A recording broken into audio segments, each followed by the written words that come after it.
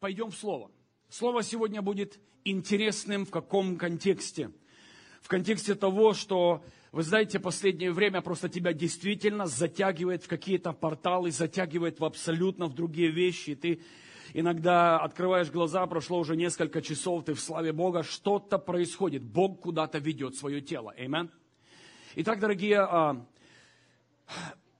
слово я назвал так. Хождение в духе. Вы даже не представляете, сегодня я буду высвобождать ключи, которые даже люди-ветераны сегодня, я так скажу, это даже ветеранам в Боге понадобится. Почему? Потому что мы с вами призваны ходить в духе. Кто-то понимает, о чем я говорю? Мы не призваны ходить в плоти, в душе. Мы рождены Богом ходить в духе. Наша пища духовная. Наш Отец есть Дух. Аминь. Другими словами, вся наша жизнь должна протекать в духе. И вот здесь сейчас будет очень интересная кульминация. Я проведу вас по некоторым моментам. Вы знаете, что такое хождение в духе?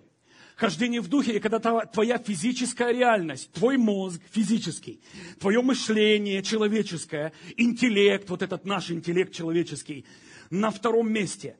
А сфера духа и духовная реальность на первом, и сфера духовная доминирует. Вы знаете, откуда все наши проблемы вытекают в семье? У тебя или у нас не доминирует сфера духа. Мы живем с вами из внешнего двора. Кто-то понимает, что такое внешний двор, святое, святое, святых?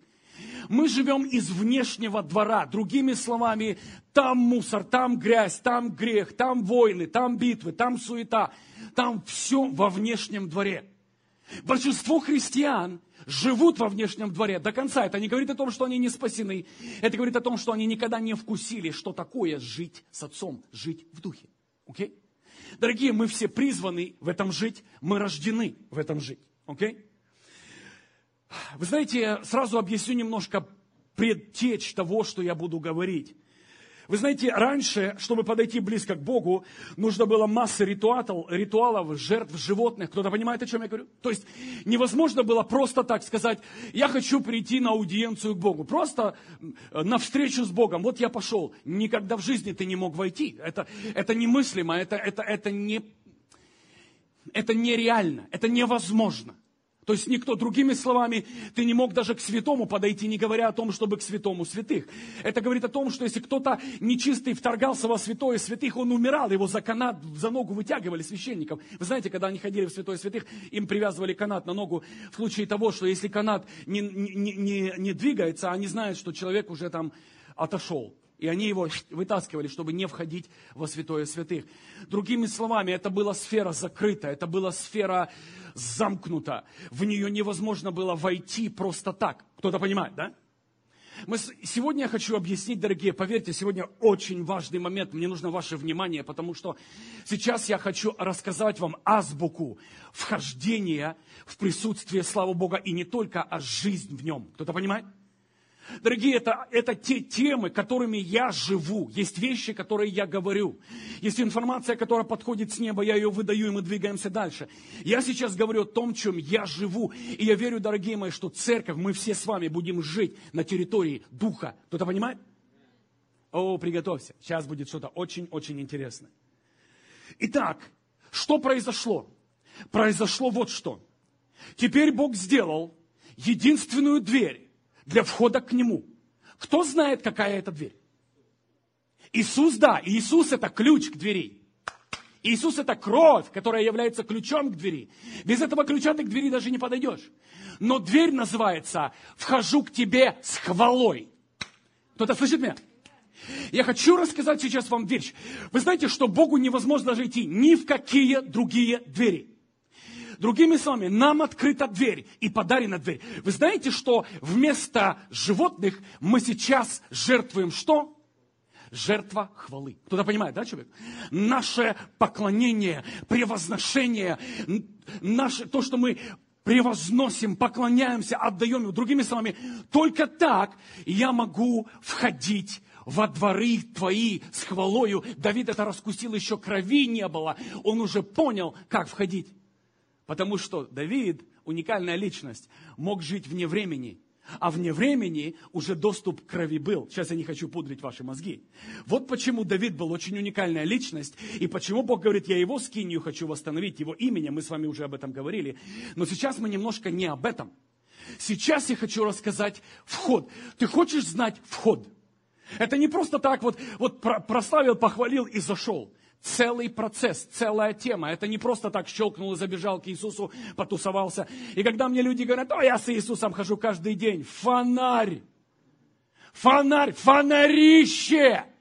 Потому что когда ты туда действительно войдешь, ты оттуда можешь месяц не выйти. Или как Моисей зашел на 40 дней, буф, и где Моисей? И все в шоке, нет Моисея. Моисея тело там лежит. Вы знаете, что когда тело человека попадает вне времени, оно не нуждается даже в пище. Тело замирает, становится на паузу в присутствии Бога. Вот почему он мог прийти через 40 дней, раздолбать скрижали. Это о чем он говорит? Это говорит о том, что закон еще не дан был людям, он уже был сломан. Всем понятно, да? Закон уже был поломан перед тем, как к людям пришел, он уже сломан. Поэтому не переживай. Это, кстати, прообраз очень серьезный. Еще людям не прочитали, уже раздолбали его. Это говорит о том, что это не то. Он опять идет на 40 дней. 80 дней человек не ел. Кто-то понимает, о чем это? Не написано, что он ел, пил, не знаю, кто его там на горе кормил. Я вам скажу вот что. Когда человек попадает в присутствие Бога, время склоняется. Кто-то понимает, всякое колено. Все творение написано склоняется. Время это творение. Время склоняется. Это значит, что время выходит из присутствия Бога. Время не может физически находиться вокруг Бога. Кто-то понимает меня? Поэтому Богу нужно было тело и вставить туда Иисуса, чтобы оно могло двигаться во времени. Кстати, я не хочу вас сейчас загружать, серьезно. Это вообще даже не тема. Я не знаю, что это вываливаю сейчас. Это даже в конспекте не относится. Кому-то сейчас надо. Кто-то тянет сейчас. Кто-то сейчас вытягивает эти вещи. Дорогие мои, что получается? Когда человек попадает вне времени, время склоняется, выходит с присутствия. Когда человек попадает в присутствие Бога, это значит, тебе нужна не вода, не пища, потому что твое тело перестает пропадать. Кто-то понимает, что тело прямо сейчас мое, во времени, оно гниет и пропадает. Оно требует восстановления клеток. Кто-то понимает, пищи, воды. Когда я попадаю вне времени Бога, вот почему человек может находиться 80 дней в присутствии Бога и ничего не есть и не пить. Потому что твое тело становится на паузу и замирает, оно выходит из времени. Кто-то со мной? И мне говорят, да я с Иисусом каждый день. Ты когда туда войдешь, ты выйдешь другой личностью. Ты выйдешь такой другой личностью, что тебя узнать невозможно будет. Все это поверхностно. Я понимаю, что люди имеют в виду, там где-то коснулось, он немножко там, знаете, попил хорошего святого вина, что есть очень хорошо, кстати, для нас. Пить его вино, аминь. Не вот это вино, которое там раздают, после которого башка раскалывается потом. Его вино, настоящее вино. Аминь. Духовное вино. Пей Святого Духа. Вот это самая бомба. Хорошо. Я сегодня поговорю насчет 3 шагов. Вы все их знаете. Внешний двор святое, святое святых. Но то, что я сейчас буду говорить, я не говорил нигде, никогда вообще. Сегодня будет очень интересно. В контексте чего? В контексте того, что все нам необходимо жить в этих вещах. Это то, что нам подарено. Это то, что Библия четко описывает. Библия дает нам эти ключи, она призывает нас быть в присутствии Бога. Итак, сразу вернусь немножко в момент. Кто-то меня вытащил в пророческий элемент. Вернусь оттуда, откуда я выпал.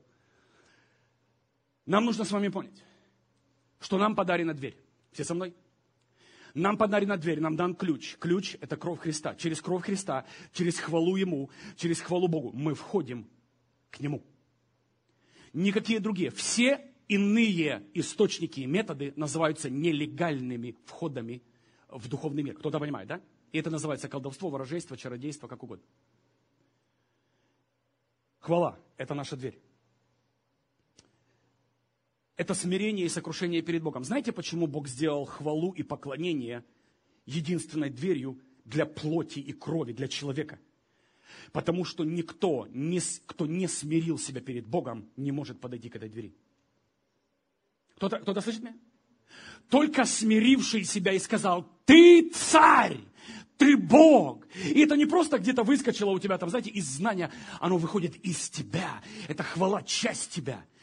Это говорит о том, что все, у тебя есть кодовое слово, у тебя есть password. Входить. Окей? Смотри.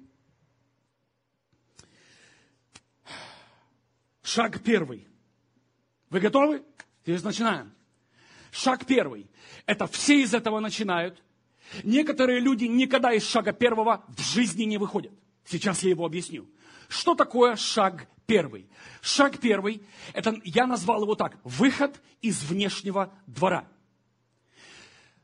Сколько из вас пыталось начинать прославлять? Вы знаете, что выход из внешнего двора, самый первый ключ, это прославление.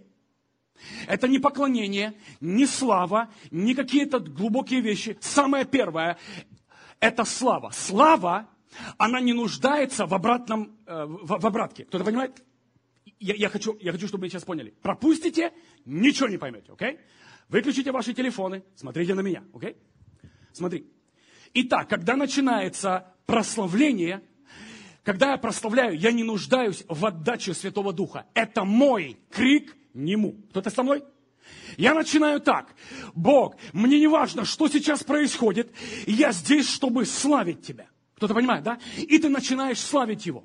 Начинаешь, Бог, я превозношу Тебя, Ты самый великий. Дорогие мои, кто из вас обламывался через полчаса и отступал? Ну, поднимите руку. Что, я один? Куча святых? Боже мой. Я в шоке. Ну, тогда вам надо здесь стоять, а не мне. Что вы, наверное, выше. Слушайте, и ты толкаешь, и не протолкнул. Кто хочет знать, почему? Хочешь знать, почему? О, сейчас рук больше. Гляньте. Рук больше. Кто-то 2 руки поднял. Говорит, слушай, как протолкнуть? Ребят, есть очень классные ключи, окей? Которые я расскажу. Это то, что делаю я, окей? Итак, все начинается с прославления.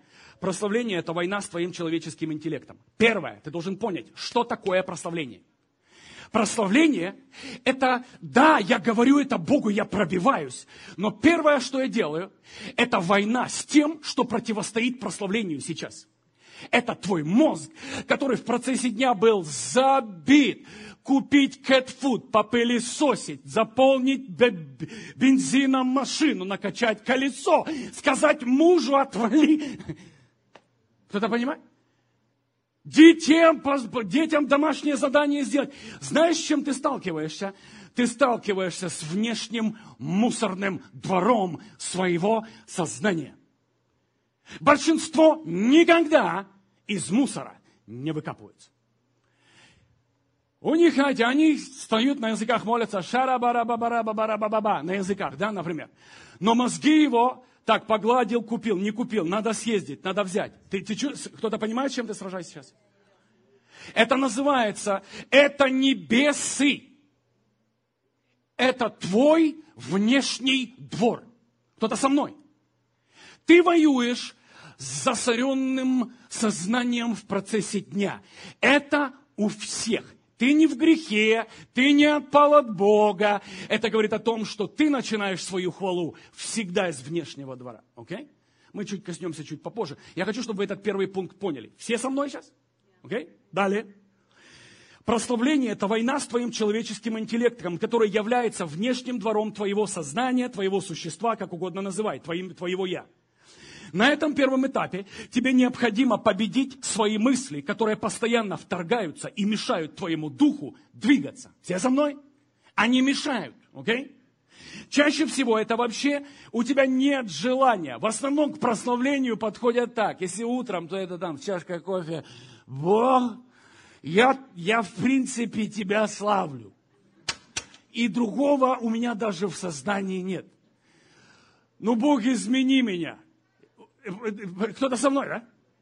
Если это вечером, это наоборот. Бог, я устал. Ты понимаете, что я говорю? То есть, и вот это наши молитвы. Дорогие мои, вот это церковь сегодняшних дней. Это смешно, это прикольно. Но именно это, почему церковь не может быть употребляема Богом. Потому что Бог не употребляет людей с внешнего двора. И вы не поняли меня. Я не говорю любить Бога, быть спасенным. Я говорю быть, слышать, видеть, переживать, видеть видение. Кто-то понимает, о чем я говорю? Быть духовно чувствительным, хождение в духе. Бог не использует людей с внешнего двора не потому, что не хочет, а потому, что не может. Ты слишком далеко, находишься. Не в расстоянии, а в своем понимании, хождении и в своей атмосфере, где ты сейчас находишься. Кто-то берет для себя что-то. Да? Я хочу, чтобы ты понял, что самое необходимое, это тебе нужно преодолеть. Вот эти все твои, вот этот внешний двор, мусор, он есть у всех. Чем ты в процессе дня занимался, я тебе даю гарантию, оно к тебе в молитве сразу придет. Хотите знать, почему мозг это делает? Хотите знать? 1 человек, 3. О, сколько святых. Хорошо, тогда скажу, а то я думал, никому не надо это. Я сейчас объясню. Чуть попозже вы поймете, что Бог употребляет и использует. Итак, сейчас ты сражаешься с желаниями, хаосом, суетой, всяческим похотями, наполняющими твое сознание. Что угодно. Я туда сейчас не иду, там много мусора во внешнем дворе. Царь на троне, во святом святых, а ты из внешнего двора пытаешься привлечь его внимание и пробиться. Первая ступень, это ты пробиваешься через себя. Кто-то со мной? Ты пробиваешься не через бесов. Забудьте за бесов. Ты хуже бесов. Бесов связал и ушел, а твоя мозга не связывается. И 3 часа никуда не уходит. С ней нужна действительно война. Бесы раз, чик, во имя Иисуса он отдал честь и убежал. Фу. Вот это бесы. Твое сознание, держи меня. Оно с тобой, оно изгнаться не может. Ибо если изгонится,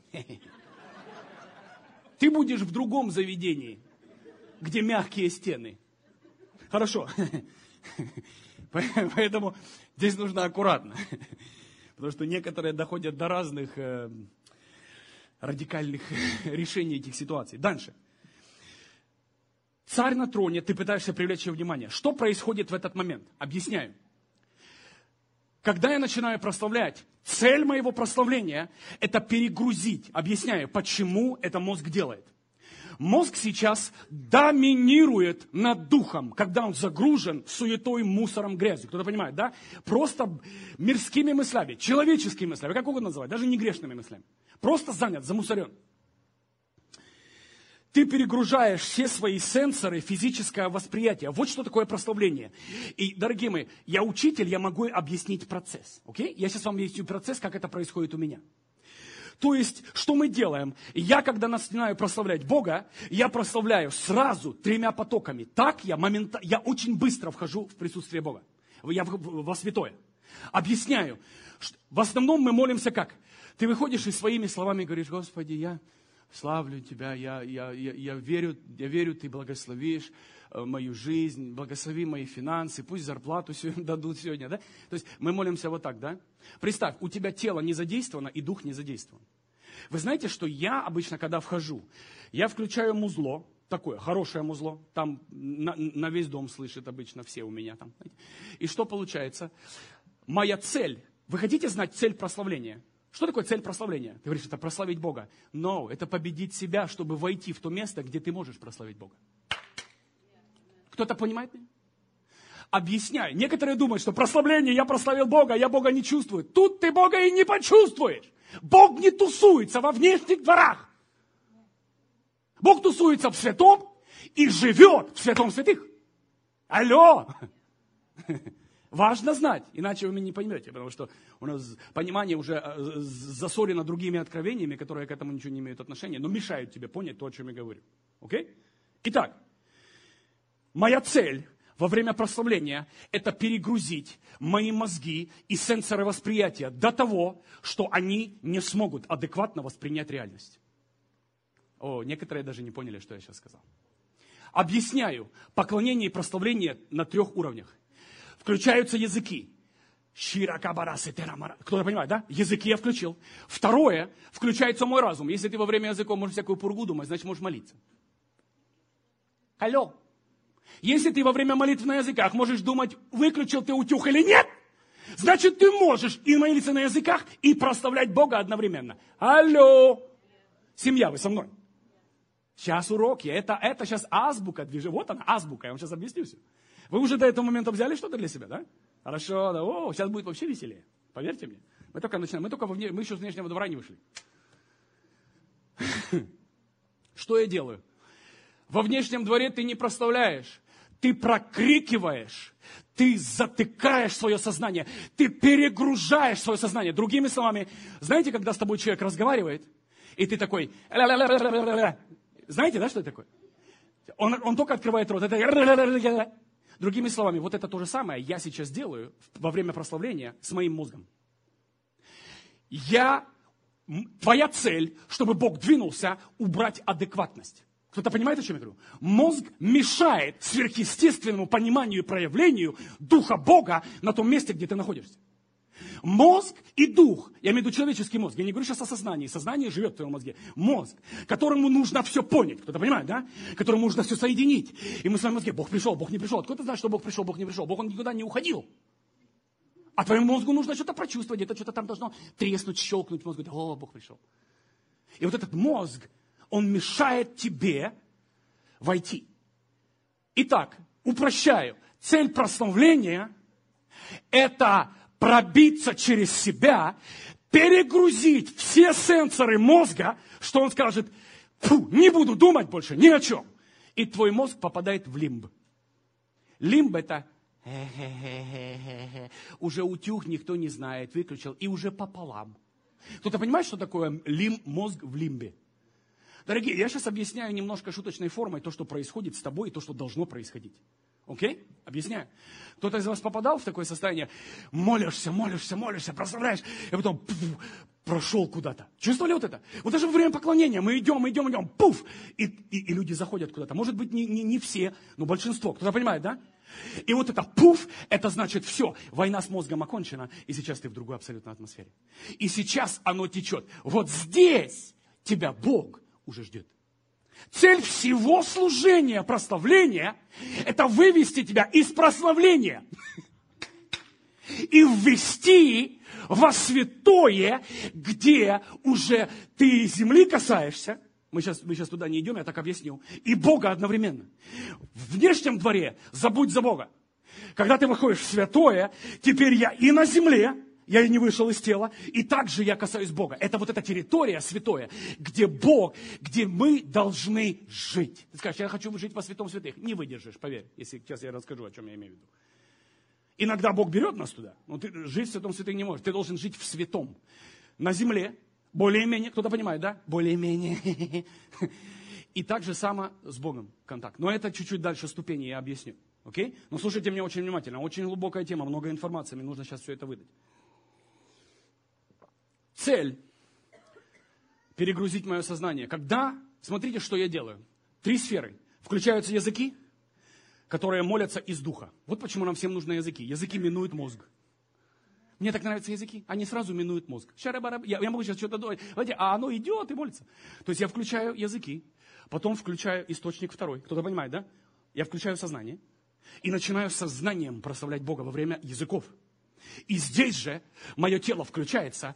Если мне мешает то, что я вижу, я закрываю глаза, я поднимаю руки. Кто-то понимает? 3 вещи, сразу 3 сферы задействованы в поклонении. Таким образом, дорогие, я вам честно скажу, в моей практике занимает очень недолго, когда все, твой мозг, твой дух и твое тело сосредоточено на одном – прославить царя. И я бью, все, что я делаю, я сейчас перегружаю сознание, пытается думать, пуф, и больше не пытается думать. Потому что тело, языки и сознание домолились до того, что вытеснило то, что мешает тебе двигаться дальше. Кто-то со мной? Кто-то со мной? Понимает, нам же? Хорошо. Некоторые люди этого не понимают, поэтому даже не понимают, что преодолеть в молитве, как идти, куда идти, что делать. Покричал, ладно, пошел на рыбалку. То есть вот это все их прославление на этом и заканчивается. Он никогда не входит во святое. Не говоря о том, что Бог еще берет из святого святых, вернее, из святого в святое святых забирает людей. Время от времени. Смотри. Именно этот момент твой мозг воюет с тобой. Прославление для мозга – это полный абсурд. Знаете почему? Когда ты начинаешь молиться, мозг начинает включаться и думать о чем-то.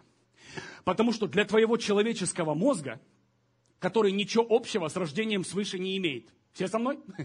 Он мозг. Он и у собаки мозг, и у соседа мозг. Вот он мозг. Он ничего с рождения свыше не имеет. Это твоему мозгу абсурдно сейчас тратить время на молитву. И мозг такой прикидывает, да лучше во время твоей молитвы я подумаю, где купить лучшую собачью еду. Кто-то понимает, да? То есть ты смеешься, а я тебе сейчас секреты рассказываю, окей? Ключи. Это говорит о том, что ты сейчас, я люблю Бога, я поклоняюсь тебе, Иисус. А в этот момент мозг с тобой не согласен. Мозг говорит, это пустая трата времени, прославлять кого-то, кого мы не видим, не знаем. И мозг начинает, другими словами, себя выводить в мудрость мирскую, в адекват. Кто-то понимает, да? И у тебя война Бога с твоим адекватом. И вот это и идет война. Кто-то понял первый шаг? Я хочу его очень хорошо объяснить. Я потрачу здесь время, поверьте. Потому что в основном люди не могут выйти из этой сферы вообще. Они живут в ней, двигаются в ней, пытаются служить. Люди открывают церкви во внешнем дворе. Это вообще абсурд. Я туда сейчас не иду, это вообще кошмар, окей? Это вообще ужас. Поэтому внешний двор всегда будет побивать камнями тех, кто во святых и во святом святых. Потому что для них это абсурд, для них непонятно. Потому что те, кто в святом, находятся вместе и в святом святых, они абсолютно думают по-другому, чем те, которые во внешнем дворе. У них логика работает на полную. Те, кто вошли в святое, логика отключается. Кто-то понимает, это не то, что ты сошел с ума. Это твои сенсоры перегружены. Они больше не сражаются с тобой. Мозг сдался. Все, мозг уже говорит, да ладно, ну будь как будет, как хочешь, ну пойдем. Будет нелогично, но будет нелогично.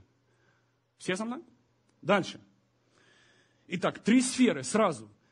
Молитва на ином наречии. Мое сознание прославляет Бога сразу своим языком, да, своим русским, английским, какой там для тебя удобнее. И здесь же мое тело участвует. Я поклоняюсь, становлюсь на колени, я хожу, я закрываю глаза, я рукоприкладываю. Другими словами, мое тело, оно абсолютно участвует. Так что я молюсь на языках, и там, знаете, где-то что-то, мое тело там, я не знаю, кофе заваривает. Знаете, да? То есть мы же с вами умные, мы с вами во время молитвы умеем комбинировать все. Я молюсь на языках, а мозг думает о собачьей еде, о попугаях, о работе, о том, как объехать опять трафик и пробку объехать, да? Твои руки делают кофе, а ты тут молишься. Ты не молишься, ты тратишь свое время, потому что твое сознание не участвует. Языки это хорошо, ты там где-то строишь себя, но ты сейчас не идешь во святое, окей? То есть ты просто как бы проводишь приятное время для себя. Дальше. Если ты не остановишься, то через определенное время все твои сенсоры будут перегружены духовным абсурдом, я так в кавычках называю, духовным абсурдом. Молишься, ну, твой мозг, вообще-то он, сколько раз твой мозг пытался понять твои же иные языки? Думаешь, а потом думаешь, да ладно, пусть дух молится, я подумаю о чем-то нормальном. И поехал куда-то не туда. Okay? Твои сенсоры перегружены духовным сон. Для физического мозга, мозг, он просто сдается бороться с тобой. И все. Именно в этот момент капитулировал твой мозг. Вот где начинается, семья, знаете где? Все начинается. Все начинается с капитуляции твоего мозга. Все, что тебе нужно, дойти в то состояние, где уже ничего в этом мире не волнует, не держит, не заботит, не интересует. Только Бог. Вот почему я кричу, слушаю музыку, махаю руками, хлопаю, ору. Я перегружаю сенсоры. И в один момент, и все. И ты входишь в что-то, что уже ты не контролируешь. Кто-то понимает, да? Оно уже захватывает тебя. Вот эта сфера, куда мы должны идти. Итак, в этот момент, когда капитулировал твой мозг, теперь твой дух может вступить в действие не раньше. Дух не может двигаться раньше. И вот почему Бог не может употреблять людей в внешнем дворе, потому что у них не дух доминирует. Доминирует плоть. Если Бог кого-то начнет употреблять в этой сфере, там разные проблемы будут с человеком, потому что употребляется не твой физический мозг, сознание, употребляется твой дух. Богу нужен твой дух. Запомни, именно наш физический мозг, анализирующий все и пытающийся вмешаться во все аспекты нашей жизни, это наш первый и злейший враг, который является препятствием на пути в присутствии Небесного Отца. Кто-то понимает?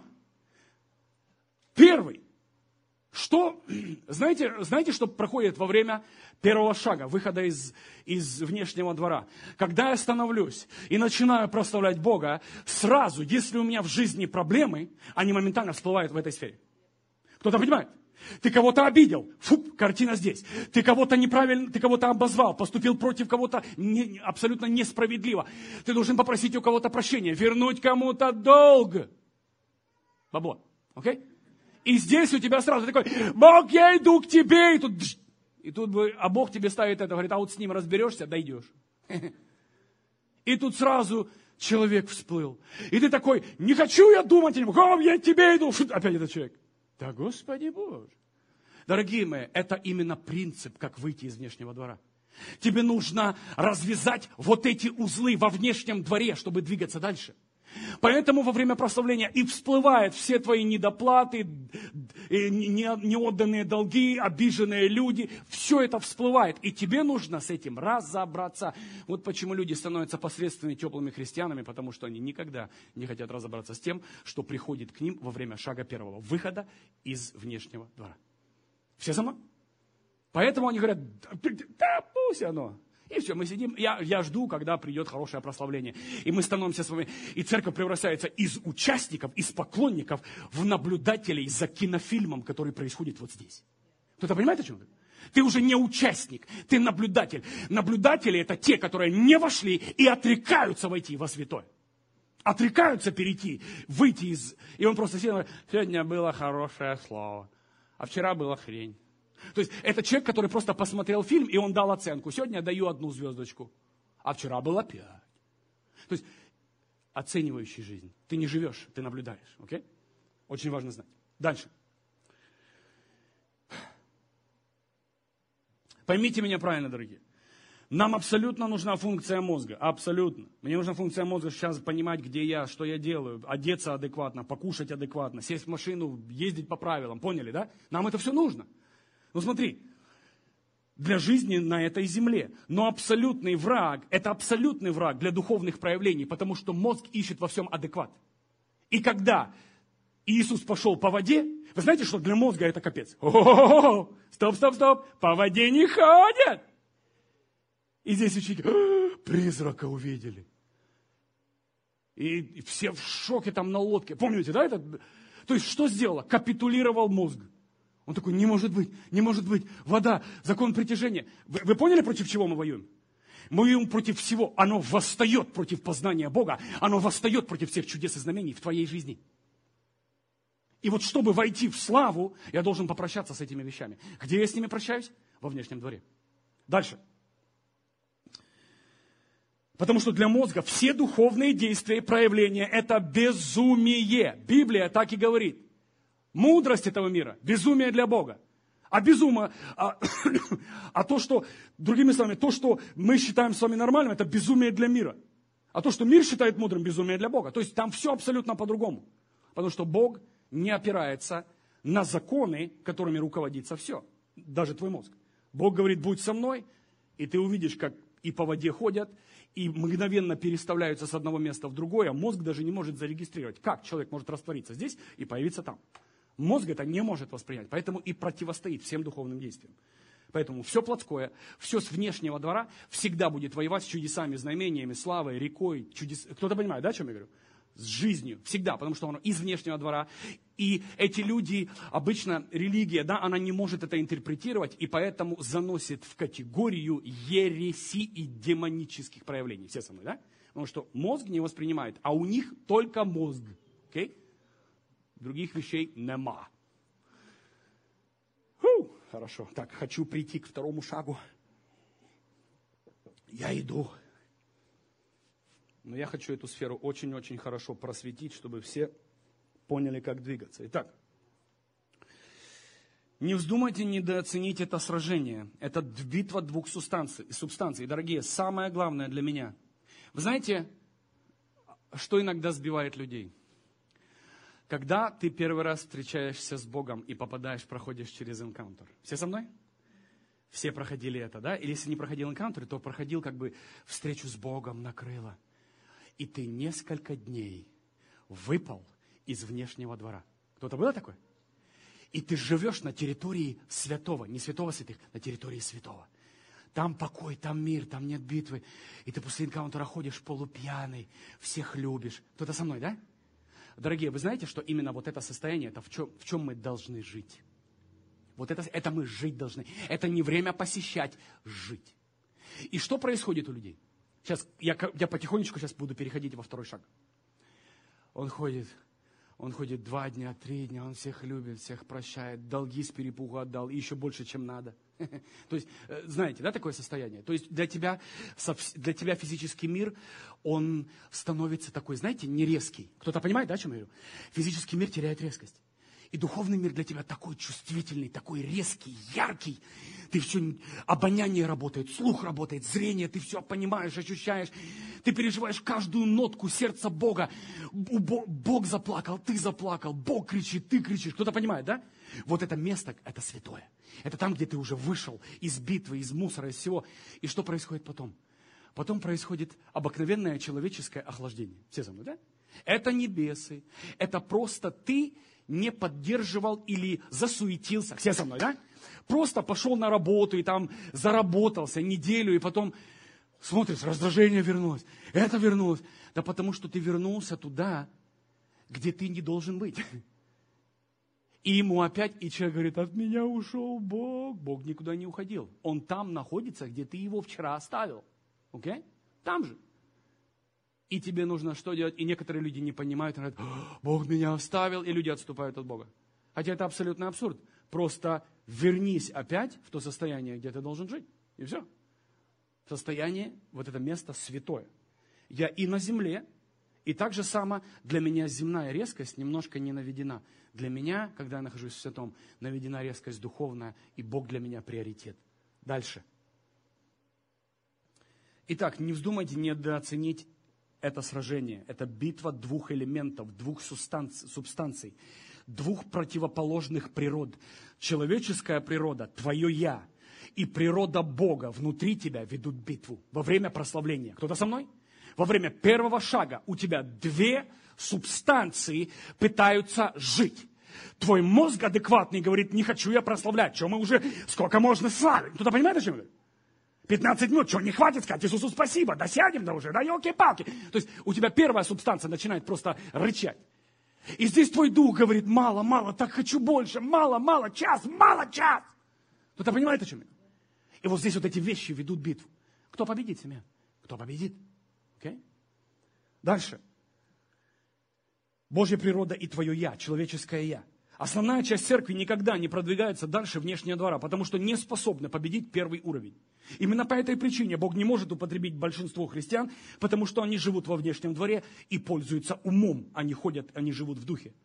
У этих личностей все служение Богу из внешнего двора, откровение внешнего двора, поклонение внешнего двора. Именно эти люди всегда будут противостоять тем, кто двинулся дальше внешнего двора. Заметьте, у этих людей, у них все прославление должно касаться душу. Все со мной? Не дух, душу.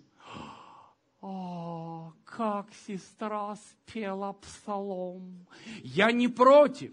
Ну, елки-палки, это внешний двор со своими душевными балалайками и баснями. Кто-то понимает?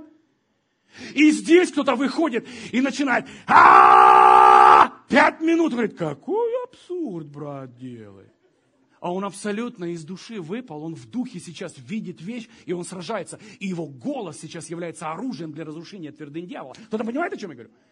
Все остальные смотрят и говорят, что он орет, ему что плохо, выгоните беса из него. Поэтому внешний двор пытается из всех духовных изгнать бесов во время движения Духа Святого. Внешний двор говорит, то есть сегодня такое прославление никакое было, даже душа не возрадовалась. Поэтому, кто-то понимает, да? У них проповедь должна быть из внешнего рада, проповедь должна быть душевная. Она должна коснуться тебя. И вот я пришел. И сестричка мне сказала на последних своих 2 минутках, братик, люби Иисуса. И все сказали, как сегодня была глубокая тема, коснулась сердец народа Господня. Бог говорит, это абсурд внешнего двора. Это ваш кружок религиозных интересов, который дальше души никогда не касается. Музыка должна душа быть. Все должно коснуться души. Все должно иметь смысл. Потому что душа всегда находит смысл. Все со мной? Все должно иметь смысл. Знаете, почему у них куплетов не считать? Потому что там все мозга работает. Там никогда не выходят из мозгов. И они сидят, там у них тома уже. Там сколько можно писать этого всего. А ты просто начни петь. Вы знаете, что самая мощная песня, самая популярная на небе, она звучит уже всю жизнь. Знаете, как называется? «Свят, свят Господь Саваоф, и вся земля полна славы Его». А дальше что? А дальше повторяем: «Свят, свят Господь Саваоф, и вся земля полна славы Его». А дальше что? «Свят, свят Господь Саваоф, и так всю вечность». И, кстати, мы, когда туда придем, продолжим эту песню. Для мозга это идиотизм. Как вы можете петь? Вы же ее уже знаете. Они не понимают, что здесь не в знании дело. Эти слова текут из сердца Отца, и я попадаю на эту тему. Кто-то попадает, и туда втягивает мой дух, и я: свят, свят Бог Саваоф, свят, свят Бог Саваоф. Сколько? Не знаю, вечности мало будет. Вы знаете, Бог умеет писать хиты. Некоторые тут говорят: о, какой хит, там 2 недели повисел, убежал. Я вам честно говорю, хит уже написан, и его уже поют. И, кстати, похоже, конца не предвидится. Самое больше просмотров на Ютубе, гарантирую. Кто-то понимает, что для мозга, для душевности это абсурд, это глупость. Но для духовного человека, его когда втягивает в эту тему, ему одна нота. Бум! И все в эту ноту затянули. Помните тема? Видение о звуке. Богу нужен звук, живой звук, и все туда просто втягивают. О, Иисус! И так у этих людей все из внешнего двора. Не мешайте им делать их обряды. Ты заберешь у них, им нечего будет делать. Поэтому оставь их в покое. Пусть поют песни, пусть пишут тома этих сборников, эти там песни возрождения. Какого возрождения? Песнь похоронения. Возрождение, песнь возрождения. Давид говорит: воспою Господу новую песнь. И все поют песни Давида. И говорю: это уже старая песня. Он сказал: воспою новую песню. Это говорит о том, что, когда, дорогие мои, я не против читать псалмы Давида, бомба, но Бог призвал тебя петь твои. Твои! Из твоего духа! Твои песни! Я не против, там, когда-то вспомнить Давида, спеть куплетик. Нормально. Но настоящие вещи, они должны выходить из твоего духа. Ты что ты берешь на себя? Я беру, я не знаю, как вы. Мне хорошо. Шаг 2. Я думаю, шаг 1 промассажировали хорошо. Окей? Идем в шаг 2. Шаг 2 – это вход во святое. О, дорогие, мы все с вами.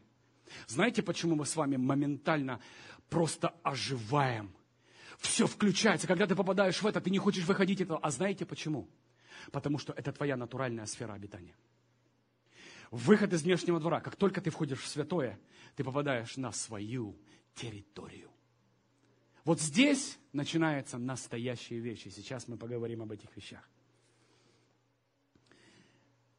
Вот здесь, когда я вхожу, каждый из нас, который имеет какие-то таланты, дары, они именно здесь оживают. Если я учитель, я только могу сказать за себя, если я учитель и не вышел из внешнего двора, представьте, какие темы будут у учителя с внешнего двора.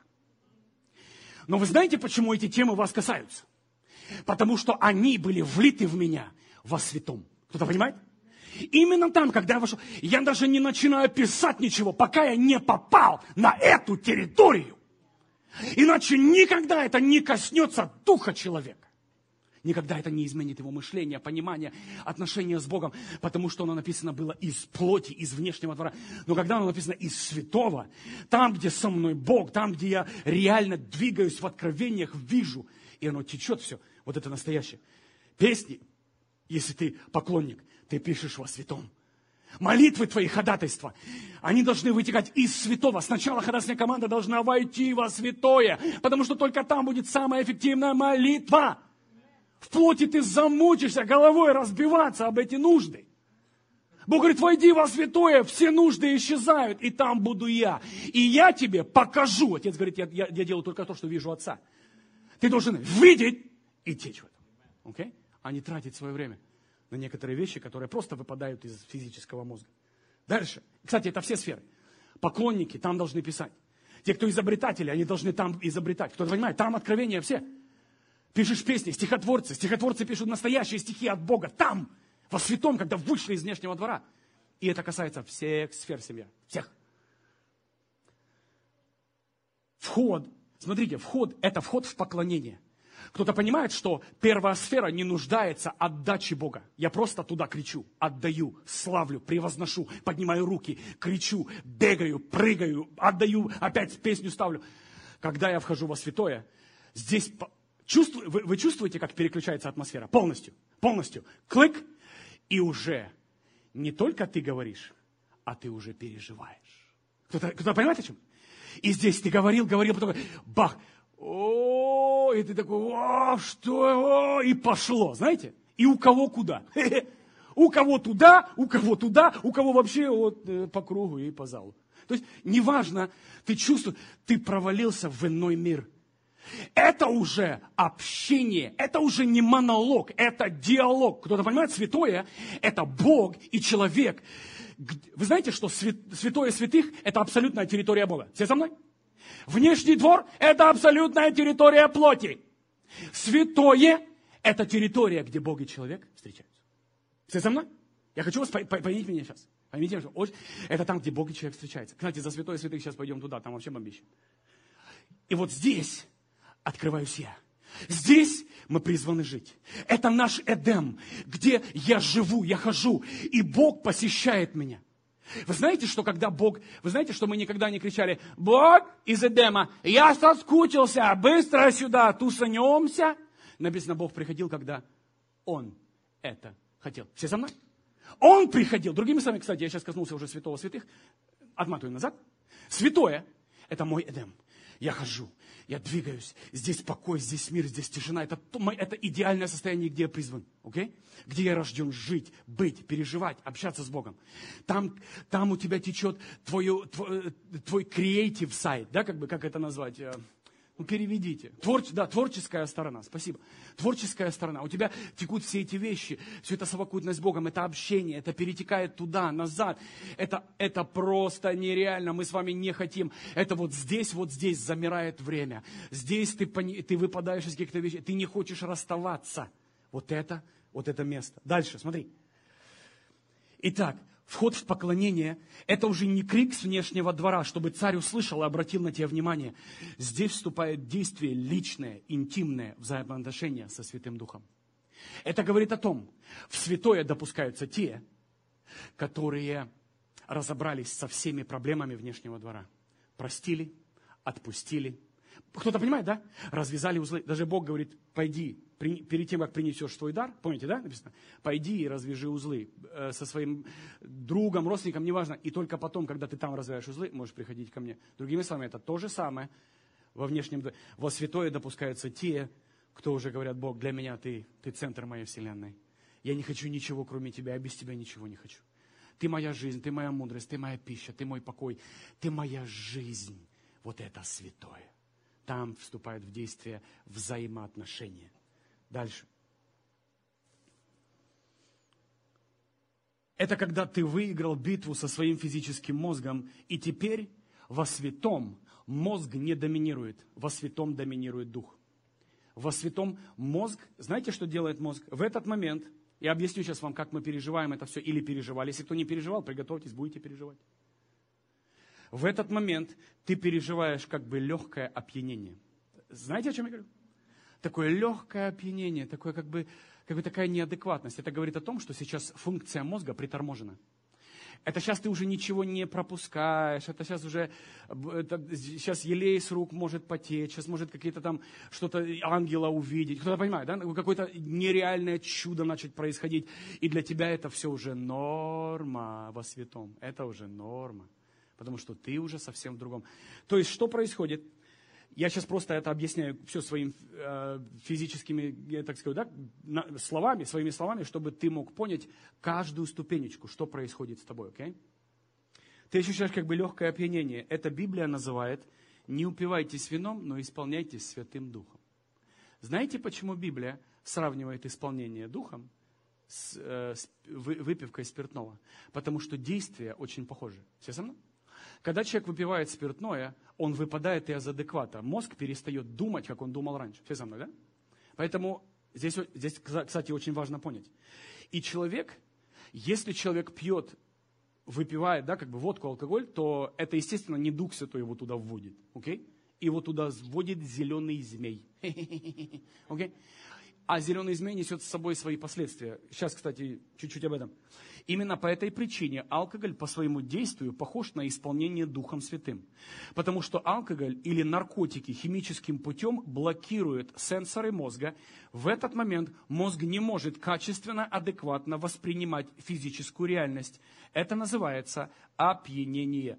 Вот почему, когда люди из внешнего двора смотрят, а тут ходят пьяные, ржут там в углу, это говорит о том, что твоя мозга перегрузилась. И сейчас Дух Святой, и иногда смех – это абсолютно исцеление даже эмоций. Кто-то понимает, да? Очень разные работы происходит Дух. Для мозга это странно, но для духовных людей это абсолютно нормальная сфера, где действует Дух Святой. Абсолютно. Кто-то рыдает, кто-то плачет, кто-то кричит, неважно. Это действие Духа, если оно вытекает из святого места. Смотри. В этом момент человек имеет, смотри, опьянение опасно тем, что это не Дух Святой заблокировал твою функцию мозга. Слушайте меня внимательно. Значит, что в этот момент человек не имеет реальной охраны над собой. Все со мной? Это говорит о том, что ты сейчас сделал что-то, что Бог называет это нелегально, опьянение. Он говорит, не упивайтесь, но исполняйтесь. Окей? Другими словами, тебе не нужно использовать метод этого мира, чтобы достичь результата. Тебе просто нужно исполниться Богом. И вот в этом моменте мы исполняемся Святого Духа. Во Святом мы входим, исполнение Святым Духа происходит.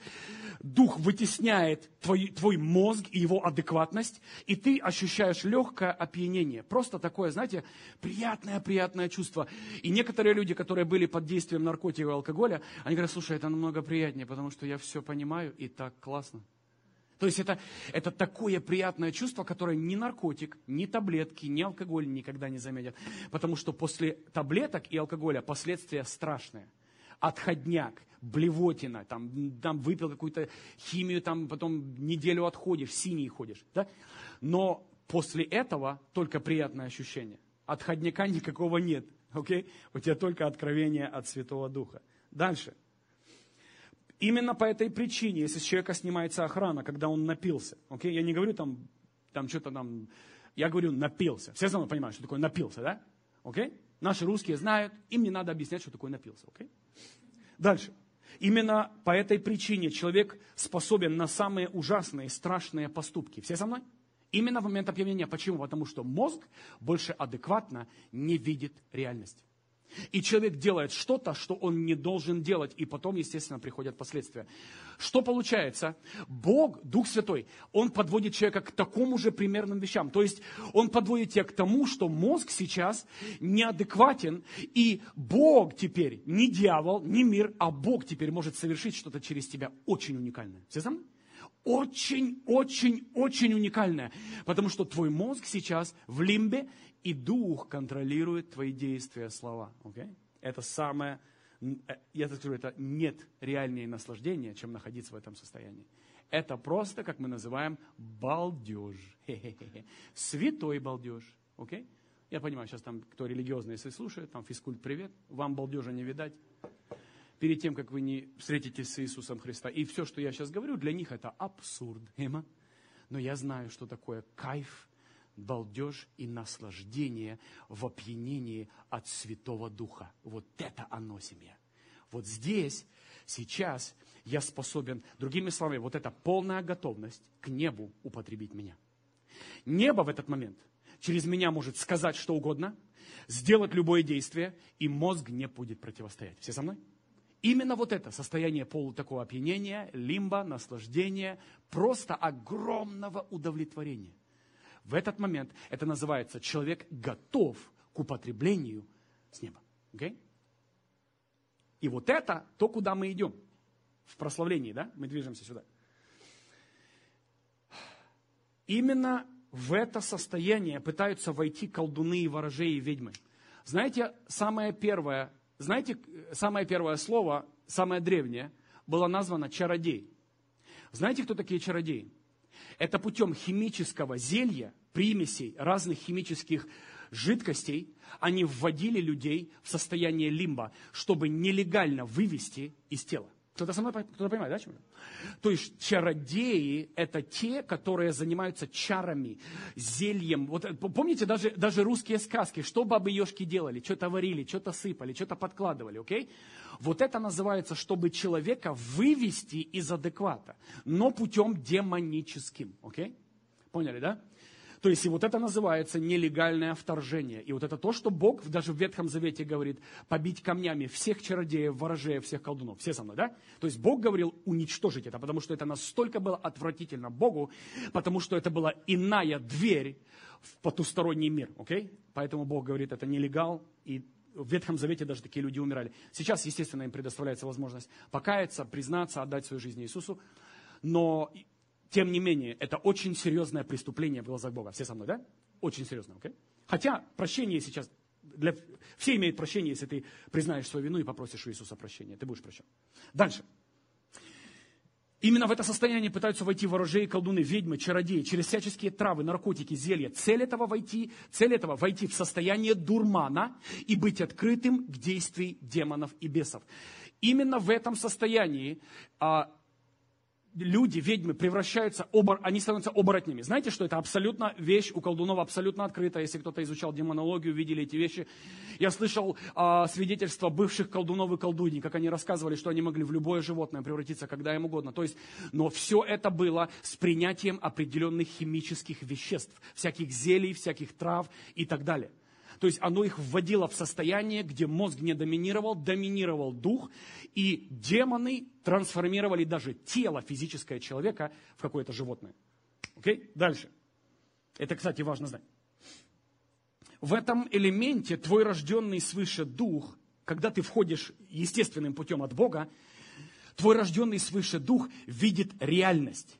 Это то состояние, где человек начинает видеть работу Духа Бога, ангелов, Иисуса, ты начинаешь видеть, где атакуют дьяволы. Если человек занят, если человек занят кем, ты начинаешь видеть. То есть вот в этом состоянии ты чувствуешь Духа, ощущаешь, понимаешь, словознание, мудрости приходит. Другими словами, это территория Бога. Это не внешний двор, где ты угадываешь, пытаешься. Это святая территория Бога, где уже ангелы помогают тебе двигаться и работать. Okay? И вот это состояние, то, в чем мы должны жить и двигаться. Я всегда в состоянии употребления Святым Духом. Дальше. И, другими словами, рожденный свыше, ты начинаешь видеть реальность. Поэтому для тебя, для меня вот сейчас, когда я во время говорю, для меня сейчас духовная реальность намного видимей, чем физическая реальность. Честно сказать, меня физическая реальность даже не интересует, если она сильно меня не касается. Все со мной, да? То есть, почему? Потому что у меня есть намного важнее вещи, о которых должен заботиться мой дух и для чего я призван. Дальше. Для такого человека, который вошел вот в это состояние духовного опьянения, ты с Богом движешься, потом, когда ты начинаешь в этом ходить, ты уже привыкаешь в это, и ты абсолютно открыт к этому. Ты двигаешься в этом. Смотри. Для такого человека видение, духовные переживания, чудеса, другие духовные проявления становятся повседневной нормой. Все за мной? Нормой. Некоторые люди говорят, а как ты исцелил этого человека? А как ты сделал это? Это все делается из места, где ты пребываешь с Богом. Ты просто обнял кого-то, и он получил исцеление от отверженности, потому что служишь не ты со своими хорошими желаниями из внешнего двора, а служит Бог во святом через тебя этому человеку. Okay? Это две разные вещи. Okay? В первом элементе дальше консультации никто не продвигается. Дал хорошие советы, посоветовал, дал какие-то маленькие поправочки и ушел. Но когда ты находишься в сфере Духа, в Святом, ты там можешь помочь, ты можешь освободить человека, можешь помочь ему прийти в полное адекватное состояние быть с Богом. Okay? Исцелиться. В этой сфере приходит полный духовный мир и покой. Знаете, почему я всегда сражаюсь за мое святое? Потому что во святом, некоторые люди говорят, как ты победил грех? Дорогие, послушайте меня внимательно. Грех никто не победил. Победил грех Иисус. Все, что я делаю, я живу на территории Иисуса во святом, чтобы греха никогда не касаться. Как только я выхожу со святого, угадайте, что за мной начинает бегать. Алло. Некоторые люди этого не понимают. Они говорят, Иисус же победил грех. Он победил грех на своей территории, а не на внешнем дворе. На внешнем дворе как была куча мусора, так и остается. Будешь жить на внешнем дворе, то будешь наслаждаться своими приколами, будучи рожденным свыше. Кто-то понимает абсурд? Не поняли. Для некоторых это а что у тебя глаза, как будто ты в ступор попал. Бог говорит, я победил грех. Это значит, когда я на территории Иисуса, там грех побежден. Знаете, где я не воюю, где я в покое, где откровения втекают в меня? Во святом месте. И я воюю не с грехом, а чтобы постоянно пребывать во святом месте. Все со мной? Когда я там не только покой, мир, там исцеление, там охрана, там мудрость. И там же я хожу, как Он. Меня не волнует мусор этого мира. Да, так и есть, какие-то броски, какие-то попытки дьявола сделать с тобой что-то. Но я там победитель. Кто-то со мной? Там я победитель. Внешний двор – это мир сатаны. Там ты не победитель. Там победитель – та акула, которая плавает в своей сфере. Окей? Там оно хавает все, что попадается. Бог не призвал нас жить во внешнем дворе. Во внешнем дворе Иисус ничего побеждать не собирается. Он побеждает все на своей территории, где Он хозяин. Туда, вы знаете, что во святое бесы не входят. Во святом доступа к ним нет. Им туда доступа нет, там все закрыто. А не далее, вот эта черта, первый, вот этот внешний двор, вот там они еще могут делать. Во святое, а святое святых, то вообще забудьте. Дальше. Тут утихает битва, приходит мудрость, понимание истины. Это то, что Библия называет жить в субботе. Кто-то понимает, что такое суббота? Суббота – это личность, суббота – это не день. Пожалуйста, не морочьте мне голову, окей? Суббота – это личность. И когда я вхожу во святое, я вхожу в покой. И я не живу в каком-то дне, я живу это моя жизнь протекает в субботе. Потому что моя суббота – это Он. Он покой. Он успокоил меня. Придите ко мне, все труждающиеся и обремененные, и я суббота вас.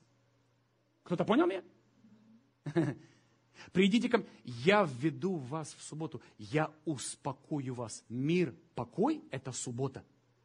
Придите ко мне, все труждающиеся времена, возложите все на меня, и я суббота вас. Окей? Вот это, что это имеется в виду. Я заберу вас в полный покой, и я вас не отпущу. Живите со мной. Окей? И вот здесь мы призваны жить. Дальше. Именно здесь мы рождены жить, потому что в этом состоянии мы одновременно касаемся и земли, и касаемся Бога. Это наш Эдем. Полностью мы выйдем со святого, и уже выйдем отсюда, когда мы покинем наши тела. Все понимают, да? То есть полный выход из тела, это уже ты будешь жить с Отцом, святое святых, все для тебя открыто. Но святое святых – это место, которое, как вам сказать, сейчас я немножко туда пойду, здесь очень нужно мудро и аккуратно вам объяснить, потому что некоторые люди пытаются вторгнуться туда, не понимая, что туда нельзя вторгаться, туда ты должен быть только приглашен. Все со мной? Во святое святых. Смотрите, если во святое я вхожу, то во святое святых я должен быть приглашен. Кто-то понял этот момент, принцип? Я объясню сейчас. Это, кстати, очень важный момент. Очень важный момент. Сейчас закончим со вторым, войдем в третий. И я почти закончил уже. Но вообще-то, куда мы спешим? Мы ж дома. Куда мы спешим с вами? Воскресный день, день Господний. Аминь. Мы славим Его, мы никуда не спешим, мы дома. А если твой живот бурчит, ну побурчит еще часок. Ничего с ним страшного не будет. Аминь. Вспомни голодных детей в Африке. У них бурчит по-настоящему. Это не твой американский желудочек. Забуркнул чуть-чуть. Итак, есть категория людей, которые живут и двигаются со святого места. Вы знаете, я благодарен Богу, что мне позволено, и в принципе мне нужно жить в этом месте, чтобы вас всех кормить. Иначе, если я буду работать, как некоторые работают, не видать вам откровений только с внешнего двора. Но я благодарен Богу, что я призван на полное время, и что мое время я отдаю все Иисусу Христу. Кто-то понимает, да? Это значит, что локальное тело, глобальное тело, все, кто подключен к центру, вы будете питаться духовными откровениями, а не откровениями души. Кто-то понимает, да? Поэтому, дорогие, я благодарен Богу, и я говорю, что есть такие люди, которые, смотри, вот категория людей, которые живут и двигаются уже из святого места. уже из святого места. Но я так скажу, это сложно сделать тем, кто постоянно работает. Все со мной, да? Это не грех, это говорит о том, что тебе просто нужно будет опять проходить уровень прославления. Все со мной, да? Сразу скажу вам, дорогие, это не грех, ты никуда не выпал от Бога. Просто это жизнь. Вы знаете, мне Джеймс Молоди понравился. Он говорит, знаете, это жизнь. У меня болит тут, у меня болит там. Он говорит, это жизнь. И поэтому мне нравится просто сказать вам, дорогие, это жизнь. Вот почему пророки удалялись в пустынные места. Вот почему колено Левия было отрезано от всего общества. Вот почему колено Иуда, да, было прославляющее, убраны вообще в сторону. Вот почему эти люди были отделены. Почему? Чтобы они могли служить не из плоти внешнего двора, а из духа своего, из святого. Окей? Вот почему, дорогие. Поэтому в идеальном мире хотелось бы, чтобы все жили во святом месте. Вы даже не представляете, скольких бы проблем мы все с вами избежали. Но это мир, это жизнь. Тебе нужно завтра идти на работу и смотреть на этого психованного начальника. Окей? Поэтому я понимаю тебя, любимый мой братик, сестричка. Но идеальный вариант это, чтобы ты там жил. Окей? Просто жил. Но если ты выучишь эти ступеньки, все очень просто. Перегружаешь свои сенсоры, убираешь свою работу, и входишь во святое. И вот там наслаждаешься присутствием Отца. Там ты кушаешь, там ты пьешь, там ты живешь. Дальше. Итак, некоторые двигаются из святого места. Им не нужно опять проходить внешний двор, прославление, да, как бы битвы с мозгом, потому что они не выходят из духовного состояния, они ходят в чистоте и не засоряют себя мусором этого мира. Знаете, мне понравились слова Смиги Виггельсворта. Ему задали вопрос. Секрет. Твой секрет. Он говорит, я никогда не выхожу из духа. Может, кто-то даже видел его некоторые надписи. Он говорит, сделай что угодно, чтобы всегда ходить в духе. Любая цена, чтобы всегда ходить в духе. Это слова Смита Виггельсворта. Вот почему этот человек абсолютно был не похож. Потому что он ходил по этой земле, но не был от этого мира. Кто-то понимает, о чем я говорю? У него эта реальность, с нее была убрана резкость. Okay? Он ходил, он служил, но он не был частью этой структуры. Okay? Вот поэтому жизнь в духе, хождение в духе, так и называется эта тема. Okay? Дальше. Сатана будет делать все возможное. И я понял одно, дорогие мои. Я понял одно. Сатана будет делать все возможное, чтобы я никогда не перешагнул. Или всегда оставался во внешнем дворе. Всегда воевал. Всегда мучился. Там депрессии, там разочарование, во внешнем дворе сплетни, там всякая трава, там мусор.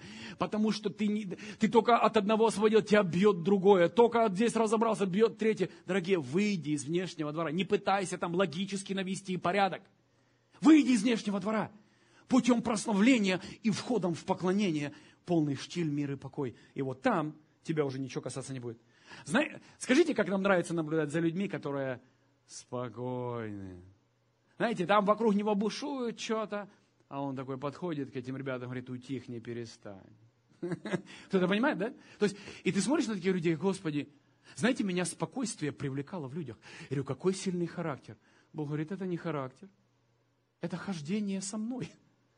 Покой уже ждет тебя во святом месте. Ты будешь удивлять людей своим спокойствием.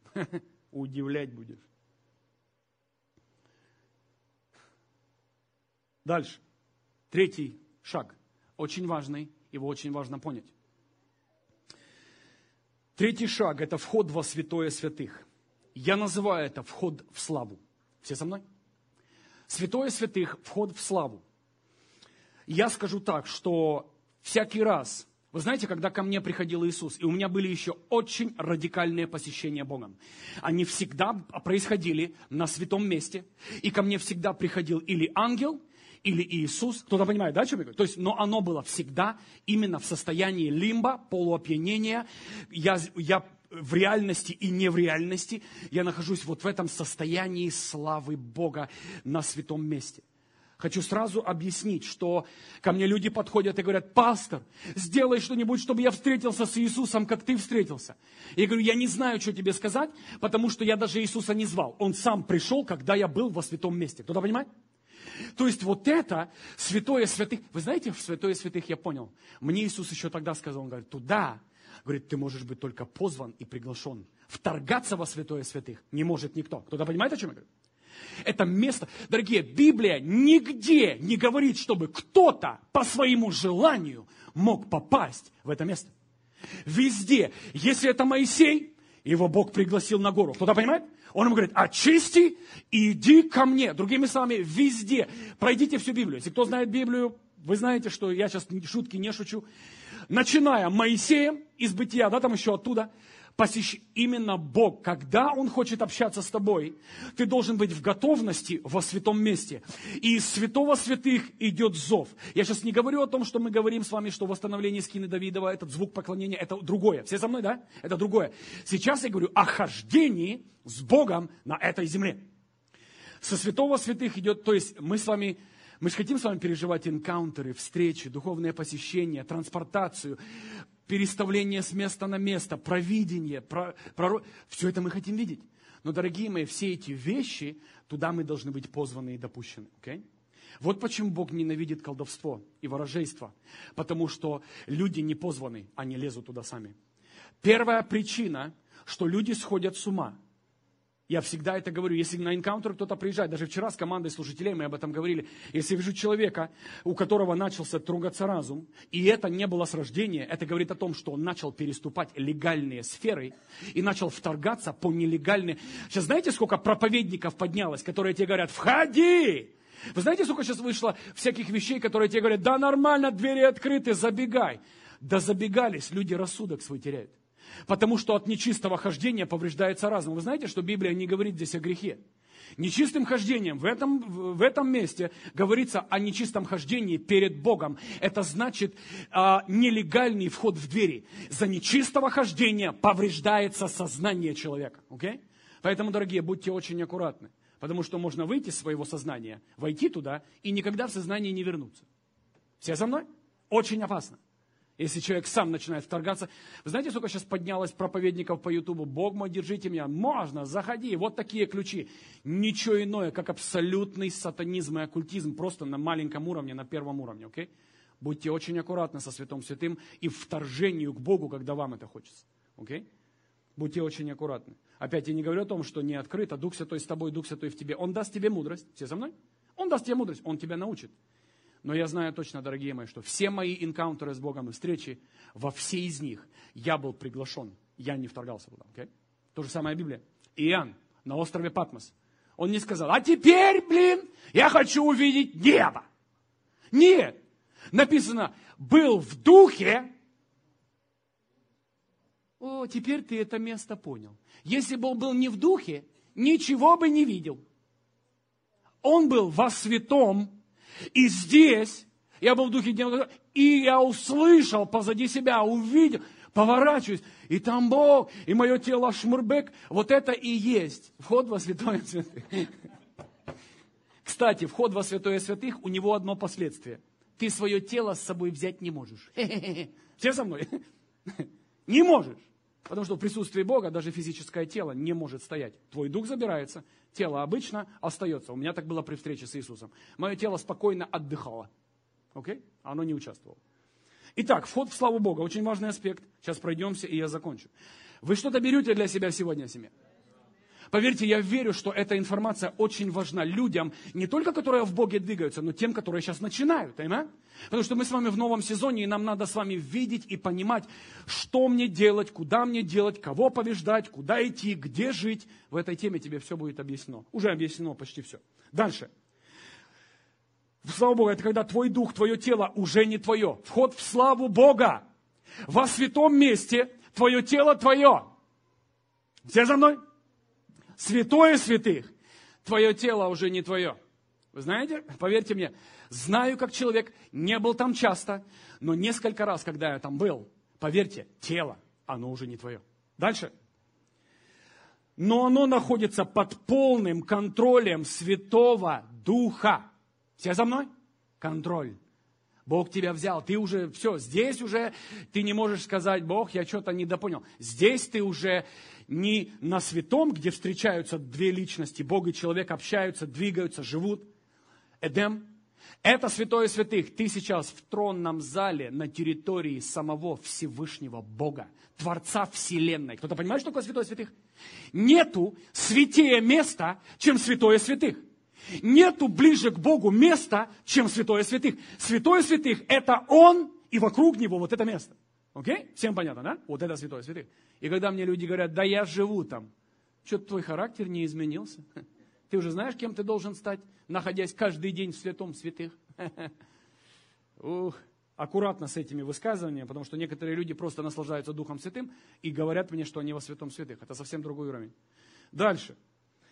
Ты под полным контролем и ведением Святого Духа. Другими словами, на этот период это не твое тело, это Его тело.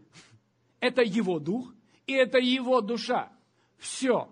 Здесь написано, что когда, чтобы связать сильного, должен сильнейший прийти. Да? Другими словами, ты попадаешь в атмосферу сильнейшего. Кто-то понимает, о чем я говорю? То есть вот ты стоишь, вот сейчас ты такой адекватный, классно одетый, причесанный. Сейчас ты под контролем своих рук, своих уст, своих волос. Сейчас ты под контролем своих ног, своего дыхания. Знаешь, что происходит, когда ты попадаешь в присутствие святого Бога, в святое святых? Все, что было под контролем, больше не контролируется, потому что ты в присутствии того, кто сильнее твоей души, твоего тела, твоего мозга, всего. Это говорит о том, что ты в присутствии кого-то сильнее. Это значит, что все твои адекваты, неадекватные и все сферы под контролем, находившиеся ранее, больше не под контролем. Поэтому будь аккуратен, если ты попадаешь в неадекват. Здесь уже ты должен быть приглашен. Я сейчас объясняю немножко, как учитель со своей стороны. Здесь ты пассажир и не водитель. Просто объяснить. Ты не водитель. В этом моменте ты пассажир. Это происходит нечасто, и человек не может быть инициатором этого. Но когда это происходит, небо и все элементы Царства Бога начинают течь на землю. Это то, что, как апостол Павел пишет, «уже не я живу». Помните эту фразу? «Уже не я живу». Это он написал. Фраза эта была сказана из святого святых. Там говорит, «уже не я живу», но полностью, тотально захвачен Богом. Вот это реальная вещь. Окей? Дальше. Во святое святых ты не вторгаешься, туда ты должен быть приглашен. Это царь, а к царю попадают по приглашению. Поймите меня правильно, концепт одержимости, овладения человеком сатана украл у Бога. Алло! Вы знаете, что концепт одержимости, весь этот концепт, вся эта тема, это было украдено у Бога. Потому что это в идеале человек, занятый Святым Духом. Дьявол глянул, говорит, хорошая идея. И начал запаковывать людей демонами. Другими словами, вот такие вещи. Okay? Поэтому одержимость – это не что иное, как просто копия того, что Бог хочет делать со своими детьми. Полностью, тотально занят. Как Павел говорит, уже не я живу. Он занят Богом. Смотри. Это именно то, что Иезекииль пишет. Что отмерено было 1000 локтей. Помните, да? 3-й момент. И говорит, и я уже не мог касаться дна. Вот это святой святых. Это где тебя... Заметьте, что сам Иезекииль туда не шел. Кто его туда повел? Ангел. Кто отмерил 1000 локтей? Ангел. Иезекииль мне сказал, слушай, долго я тут по пояс с вами плавал? Пойду-ка я потусуюсь на глубине. Нет, туда тебе должно быть отмерено в твое время, в твоем зрелости и в твоем сезоне. Кто-то понимает? Другими словами, везде, где вы столкнетесь с вот таким бесконтрольной водой, Богом, откровениями, чудесами, там всегда ты будешь приглашен. Не вторгаешься туда, окей? Ты приглашен. Почему я сейчас на этом делаю ударение? Потому что сейчас очень много людей в теле Христа в наше последнее время без приглашения лезут туда, куда им нельзя лезть. Окей? Очень-очень аккуратно. Это то, что произошло с Енохом. Знаете, был такой Енох. Знаете, что с ним стало? А ничего не стало, его просто не стало, и все. Что с ним стало? Не стало. Вот и все. Вот этот человек доходился с Богом. Okay? Поэтому, дорогие, вот это примерно оно. То же самое колесница, да, огненная Илии. Колесница, раз, и ушел. Последние пару моментов, и я заканчиваю. Важно знать, что в Библии эту сферу контролирует только Дух Бога. В Библии никто из людей не был инициатором выхода из своего тела. Начиная от Моисея, который был приглашен Богом на гору к себе не раз и не два, заканчивая Иоанном на острове Патмос, где сам Иисус пригласил его и взял его с собой. Это значит, что всякое вторжение человека на эту территорию является нелегальным входом в астрал. Вы знаете, что у колдунов это так называется, вход в астрал. Это значит выход из тела. Okay? Вот это называется нелегальная территория. Okay? Я сейчас не хочу вдаваться в глубины вот этих демонологий. Некоторые из вас не понимают, некоторым даже не надо это понимать. Okay? Спокойно живи, дыши ровно. Okay? Некоторые люди просто выходят, но они дальше второго неба не могут пойти. Okay? Потому что второе небо – это территория там, где двигаются бесы, там, где работают ангелы. Но сфера, там, где обитает Бог, это третье небо. Человек не может туда пройти. Но что человек может сделать? Он может выйти из своего тела. Это нелегальный выход в астрал. И расценивается Богом и царством Бога как колдовство. Некоторые христиане сейчас практикуют это и учат других. Это абсолютно нелегально. Я просто из-за принципа того, что эти проповеди слушают много тысяч людей, я специально не буду называть имена этих проповедников. Вам Дух Святой даст понимание и мудрость. Но я так скажу, дорогие, что когда здесь был Бобби Каннер, когда здесь был Джеймс Малони, когда здесь был Пол Кит Дэвис, они мне все упомянули имена этих людей. И сказали, будьте очень аккуратны насчет учения этих людей. Потому что они двигаются нелегально, и они двигаются абсолютно. Благодать Божия еще их покрывает, прощение им дано, но они абсолютно ходят по очень тонкому льду и находятся в нелегальном движении выхода из тела. Okay? Чаще всего твое тело не способно быть в этом. Это сфера духа, и тело обычно остается бездейственным. Первый шаг, очень коротенько, проходим все, и я заканчиваю. Первый шаг, когда ты находишься в своем физическом мире и пытаешься говорить с Богом, который живет в духовном измерении. Ты воюешь со своим мозгом, ты перегружаешь его полностью до того, что мозг просто сдается быть адекватным. Ты попадаешь, второй шаг, ты попадаешь в состояние опьянения, где мозг уже не контролирует. Это сфера духа, это то, где мы должны жить. Здесь Бог может пользоваться тобой. Это шаг 2. Это ты и Бог встречаетесь на этой территории, на территории святого, где вы имеете общение, где ты учишься, оттуда ты двигаешься, там ты получаешь откровение. И третий шаг, или сфера номер 3, это когда сам Бог забирает тебя, и ты полностью покидаешь физический мир и входишь в духовный. Тут уже ты ничего не контролируешь, ты под тотальным контролем Духа Бога. Вот это хождение во святом святых. Всем понятно, да? Вы что-то взяли для себя, дорогие? Аминь. Воздайте славу Богу. Давайте мы поднимемся. Я верю, что это поможет некоторым людям.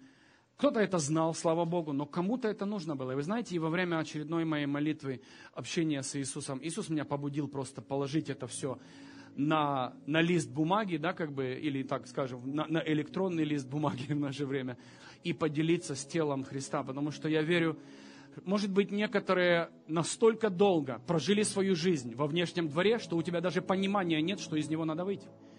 Некоторые люди просто живут, воюют, прославляют во внешнем дворе, пытаются служить во внешнем дворе. А Бог говорит, нет, это всего лишь сфера, с которой ты должен выйти. Хорошо, семья, давайте мы закроем глаза. Просто подними свои руки и скажи, Отец, я капитулирую перед Тобой. Просто скажи, Отец, я Твой, я отдаюсь полностью Тебе. Я абсолютно Твой. Веди меня. Дорогие, научитесь, попросите Бога выводить вас, постоянно выводить вас из внешнего двора. Мы не рождены жить во внешнем дворе. Проси Его. Дух Святой, я прошу Тебя, приди сейчас. Пусть сейчас придет мудрость, понимание. Пусть сейчас придет абсолютное, Господь, понимание того, кто мы, где мы, что мы делаем, куда мы движемся, чьи мы дети. Я знаю, Господь мой, что некоторых Ты будешь забирать. Я знаю, некоторые, Господь, будут забраны Тобою во святое святых. Некоторые здесь будут абсолютно обитать в других измерениях. Но я знаю, что все мы должны пройти все эти сферы. Я прошу Тебя, Отец, дай нам мудрости и силы пробиться через слой мусора, который наслоил наши жизни. Я верю, Господь мой, эти ключи помогут телу Христа, локальной, глобальной церкви, Господь, пройти через все проблемы, пробиться через весь этот внешний двор, мусор внешнего двора. Бог, я верю, Ты делаешь что-то новое. Я верю, Иисус. Поднимается иное поколение. Я верю, что здесь есть люди, и также те, кто слушает и смотрят нас, люди, которые прямо с завтрашнего дня начнут просто продавливать, входить, пробиваться через сферу внешнего двора и входить во святое, жить во святом, питаться, жить на территории Бога, на территории Эдема, просто быть с Ним, питаться от Него. Я благодарю Тебя, Иисус. Я еще раз и еще раз прошу Тебя, помоги телу двигаться. Исцели, Господь. Прямо сейчас я прошу, исцели раны, нанесенные прошлым сезоном. Я прямо сейчас прошу Бога, исцели тех, у кого есть раны из прошлого сезона, боли. Ты пытался, ты просто сказал, да пошло оно все. Ты хотел, и теперь ты больше не хочешь. Это и есть цель дьявола, семья, это и есть цель дьявола, разочаровать тебя, чтобы ты больше даже не захотел двигаться в свое место обитания, в свой Эдем, пребывание Бога и человека. Я благодарю Тебя, любимый, я славлю Тебя. Я верю, поднимается другое поколение. Поднимается другое поколение. Я верю, Господь мой, поколение поклонников поднимается. Культура поклонения поднимется в центре трансформации. Я знаю, каждый из нас, наши дети, они будут полностью, Господь, принадлежать Тебе и будут поклонниками в Царстве Твоем. Мы благодарим Тебя, любимый. Благодарим Тебя, любимый. Благодарим Тебя, любимый.